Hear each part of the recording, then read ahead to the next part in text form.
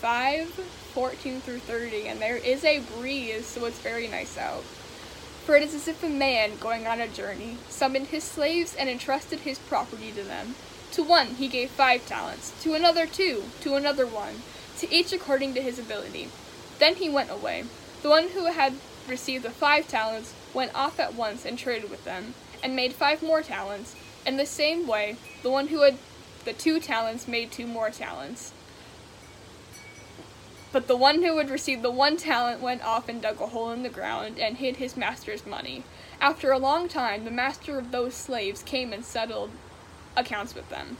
Then the one who had received the 5 talents came forward, bringing 5 more talents, saying, "Master, you handed over to me 5 talents. See, I have made 5 more talents." His master said to him, "Well done, good and trustworthy slave. You have been trustworthy in a few things. I will put you in charge of many things. Enter into the joy of your master."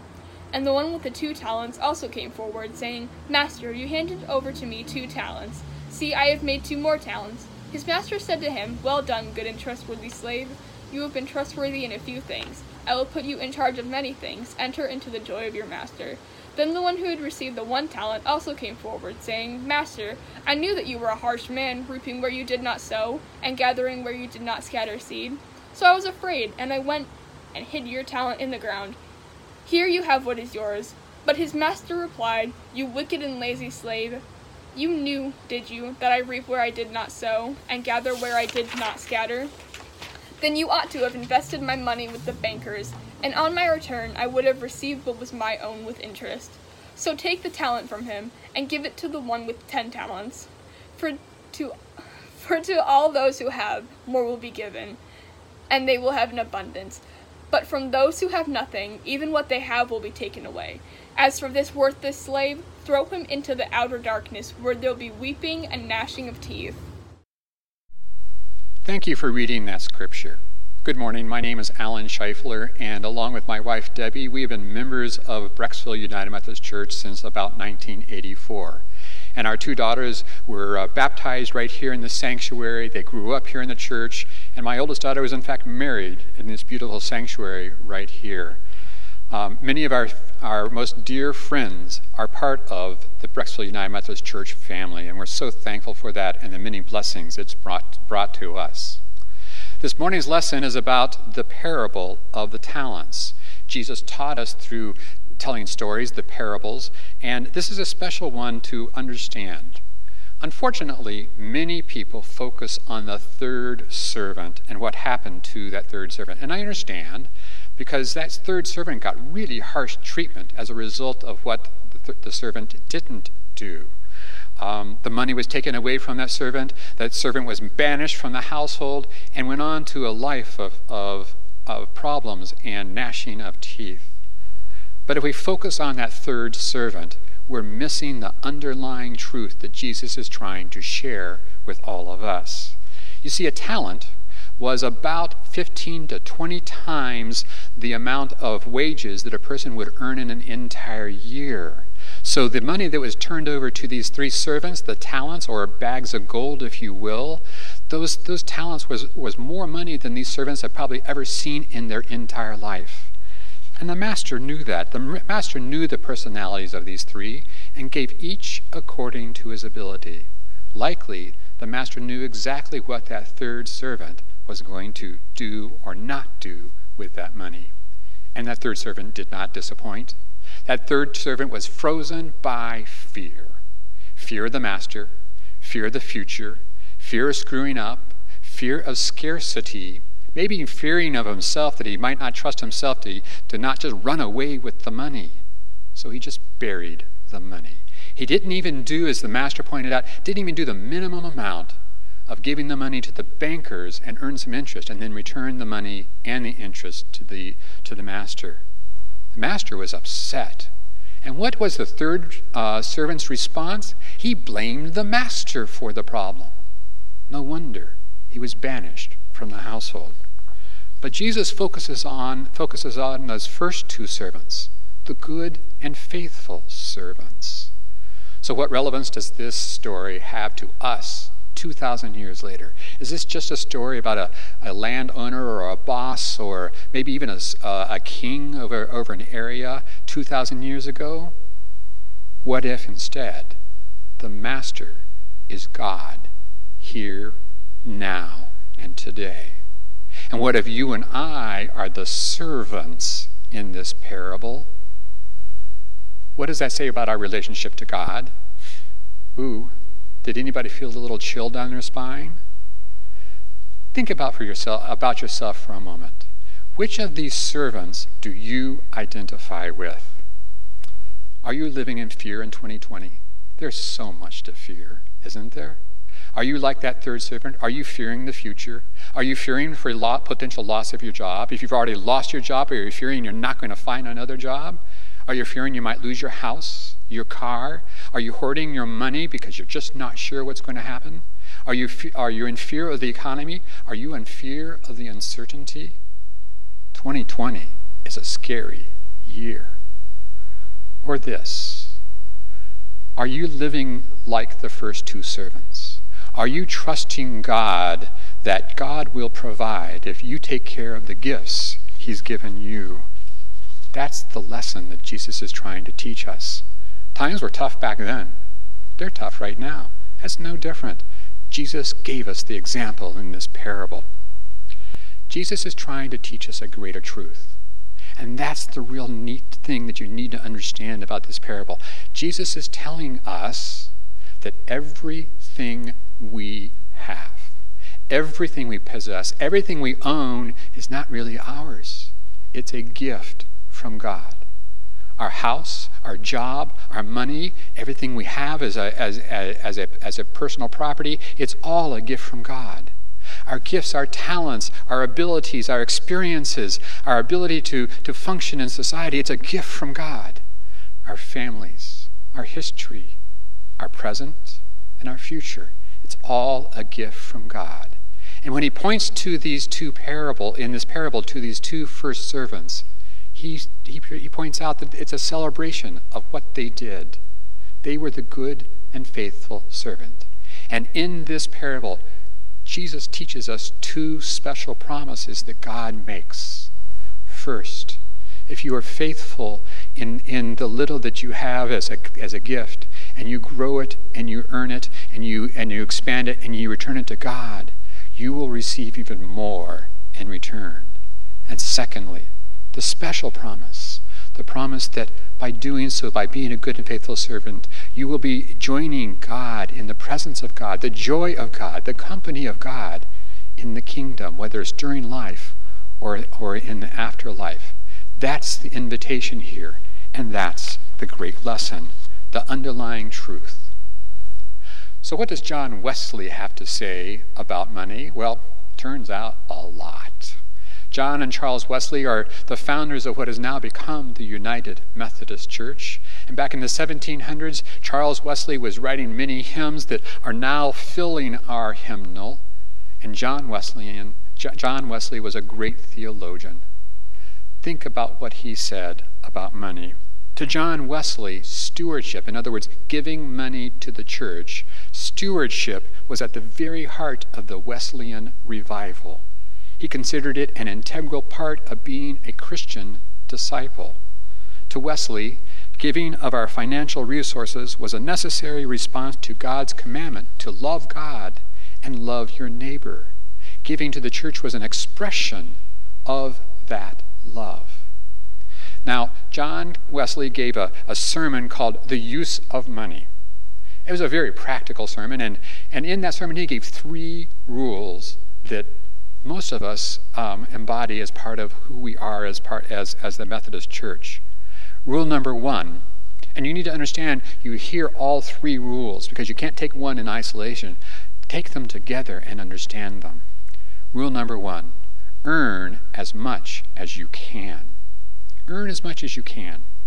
It was a challenge by John to participate in God's healing and creative work by using God's gifts that he's already given you and me to earn as much as we can on the way to eternity. But he also said this. He warned, do so ethically. Do not hurt others. In fact, do no harm as you're earning as much as you can. So rule number 1, earn as much as you can and do no harm. Rule number 2, save as much as you can. This was not an endorsement of gluttony or hoarding. In fact, it was an invitation to a simplified life without all the extravagances that can distract us. Because if you live a simplified life, you can in fact save even more. So we have rule number 1, earn all you can. We have rule number 2, save all you can, which leads us directly to the rule that gives it all meaning. Rule number 3, give as much as you can. In other words, give all you can back to God. It's a means of giving ourselves, through giving to the church and our stewardship, giving ourselves back to God. Just as God gave us the ultimate gift in the life of Jesus Christ, who died on the cross for our sins and for our redemption, we too can give back to God a part of ourselves by making gifts to the church. Now, many of us know John Wesley's rule. It's part of who we are as Methodists and something that has guided us throughout. And I have this little refrigerator magnet that has Wesley's rule on it, and it actually sits right next to our computer where I do our monthly budget and pay our bills, so that I'm always focusing on what's really important. And John Wesley's rule says this: do all the good you can, by all the means you can, in all the ways you can, in all the places you can, at all the times you can, to all the people you can, as long as ever you can. Beautiful words. So many of you know, and I'm very proud to say, that both my father and my grandfather were United Methodist pastors. And so I grew up in a household where we lived Wesley's rules. It was just part of who we were, it's part of who we are now, and it's part of who we will always be. And my parents set a tremendous example because they tithed at all times. What's a tithe? It's an Old Testament teaching where we are to give the first 10% of our earnings to the church. And so they set that example. But it was actually my grandfather on my mom's side, my grandfather Hall, who was a hard-driving business owner. And he gave meaning to these rules in words that I will never, ever forget. He was driving us in his car one day, and we somehow turned to the topic of giving to the church, and he said this: Alan, when I give to the church, I receive even more in return. And the more I give to church, the more I receive in return. Shocking. I would have expected to hear that from my dad or my grandfather, who was the pastor, but not the businessman grandfather. So Debbie and I have, from the very beginning, pledged to this church and given regularly, and gradually we built that up to a tithe, a full 10% of our earnings. And while it was hard to do at times, we've made it, and it's really important to who we are in our lifetime, in our relationship with God. And my grandpa was right. Debbie and I received tremendous joy by giving to the church. We have received far more in return, far more many blessings. Our life is truly blessed as a result of how we have interacted with all of you here in our church and how we have given and pledged to the church. And we find that the more we give, the more blessings we receive. When we give to the church, we know something that's really, really important, and that's this: we are part of something that's much bigger than ourselves. By giving to the church, we are giving back to God. And by doing that, we are helping to expand the kingdom of God through the ministries and missions and programs of this church. We are supporting our fantastic church staff here, and we are helping to expand those missions and ministries that have become very creative here during the pandemic. Most importantly of all, we're helping to support, make disciples of Jesus Christ. That's why it's meaningful and important to us. If by chance you think that during the COVID pandemic our ministries and programs have shut down, I'm here to tell you that isn't the case.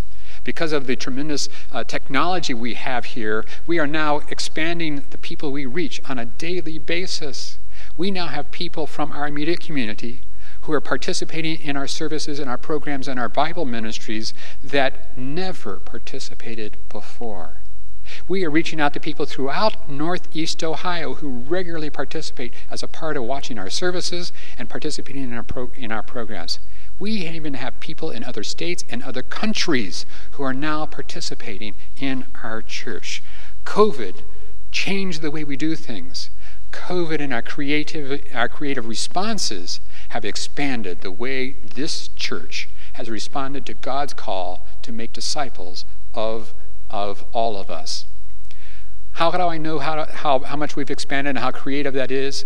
Look on our website. Click on the button right on the front of our website and click on the fall kickoff video and find out the creative ways our church is responding to this pandemic to spread the good news of Jesus Christ and the comfort and love that so many people need to hear right now during 2020.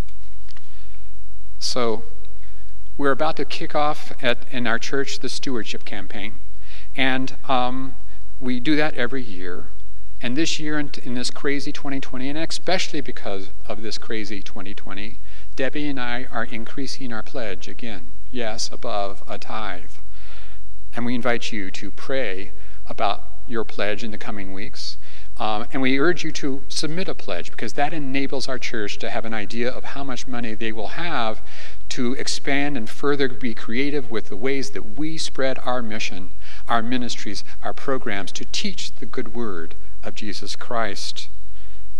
And we invite you, express your love of God by returning to God his property through your pledge. Express your trust in God. We invite you to increase your pledge. Express your trust in God. We invite you to join us in making a tithe back to God. This is a special time of our church, and we ask you to return to God some of his property, to support our church family, to support our new programs and creative ministries and missions, to support our church staff as they go about helping us to make disciples of Jesus Christ. Support God's kingdom here on earth by being a good and faithful servant. And in the words of John Wesley, do all the good you can, by all the means you can, in all the ways you can, in all the places you can, at all the times you can, to all the people you can, as long as ever you can. Blessings to all of you.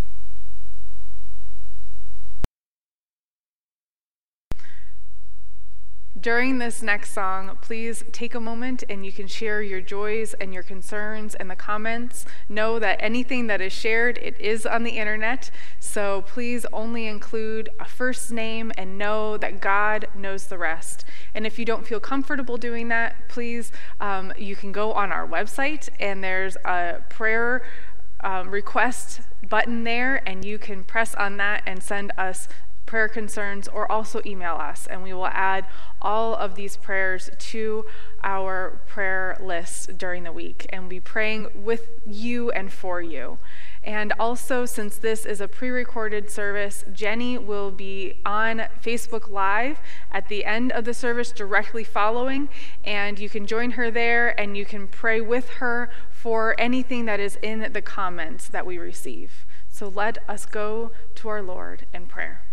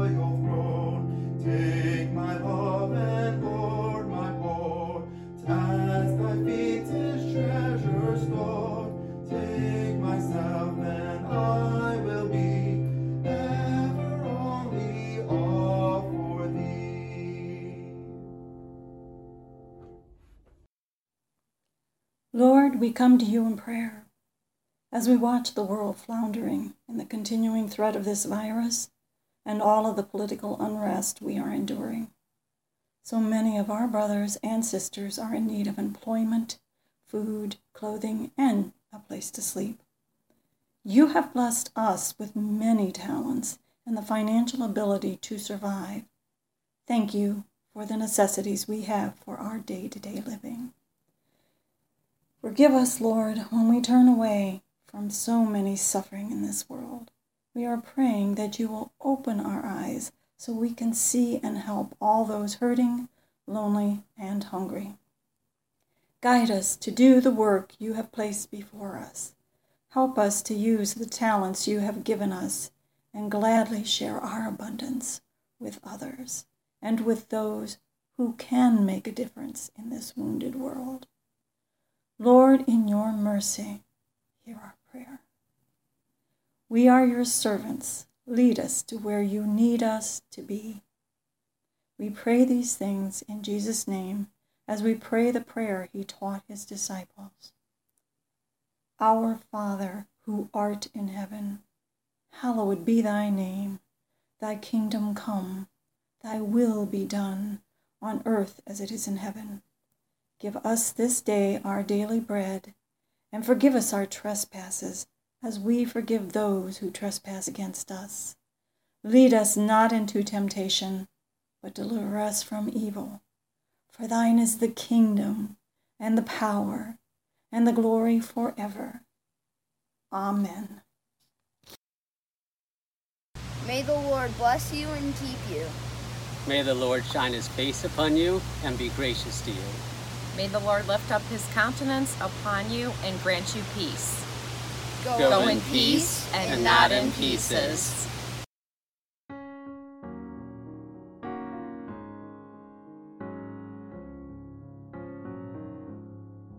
God, we gather as your people to raise our song above, and we dare to claim the promise of your love. Though the day may not yet be here, We trust it soon will be, when your children will be free. oh, may our hearts and minds be open, may the church doors open wide, may there be room enough for everyone inside. For in God there is a welcome, in God we all belong, may that welcome be our song. Oh, we sing for all the children that one day may be free, and we sing for generations yet to be, that they never have a reason to doubt that they are blessed. May they in your love find rest. Oh, may our hearts and minds be open, may the church doors open wide, may there be room enough for everyone inside. For in God there is a welcome, in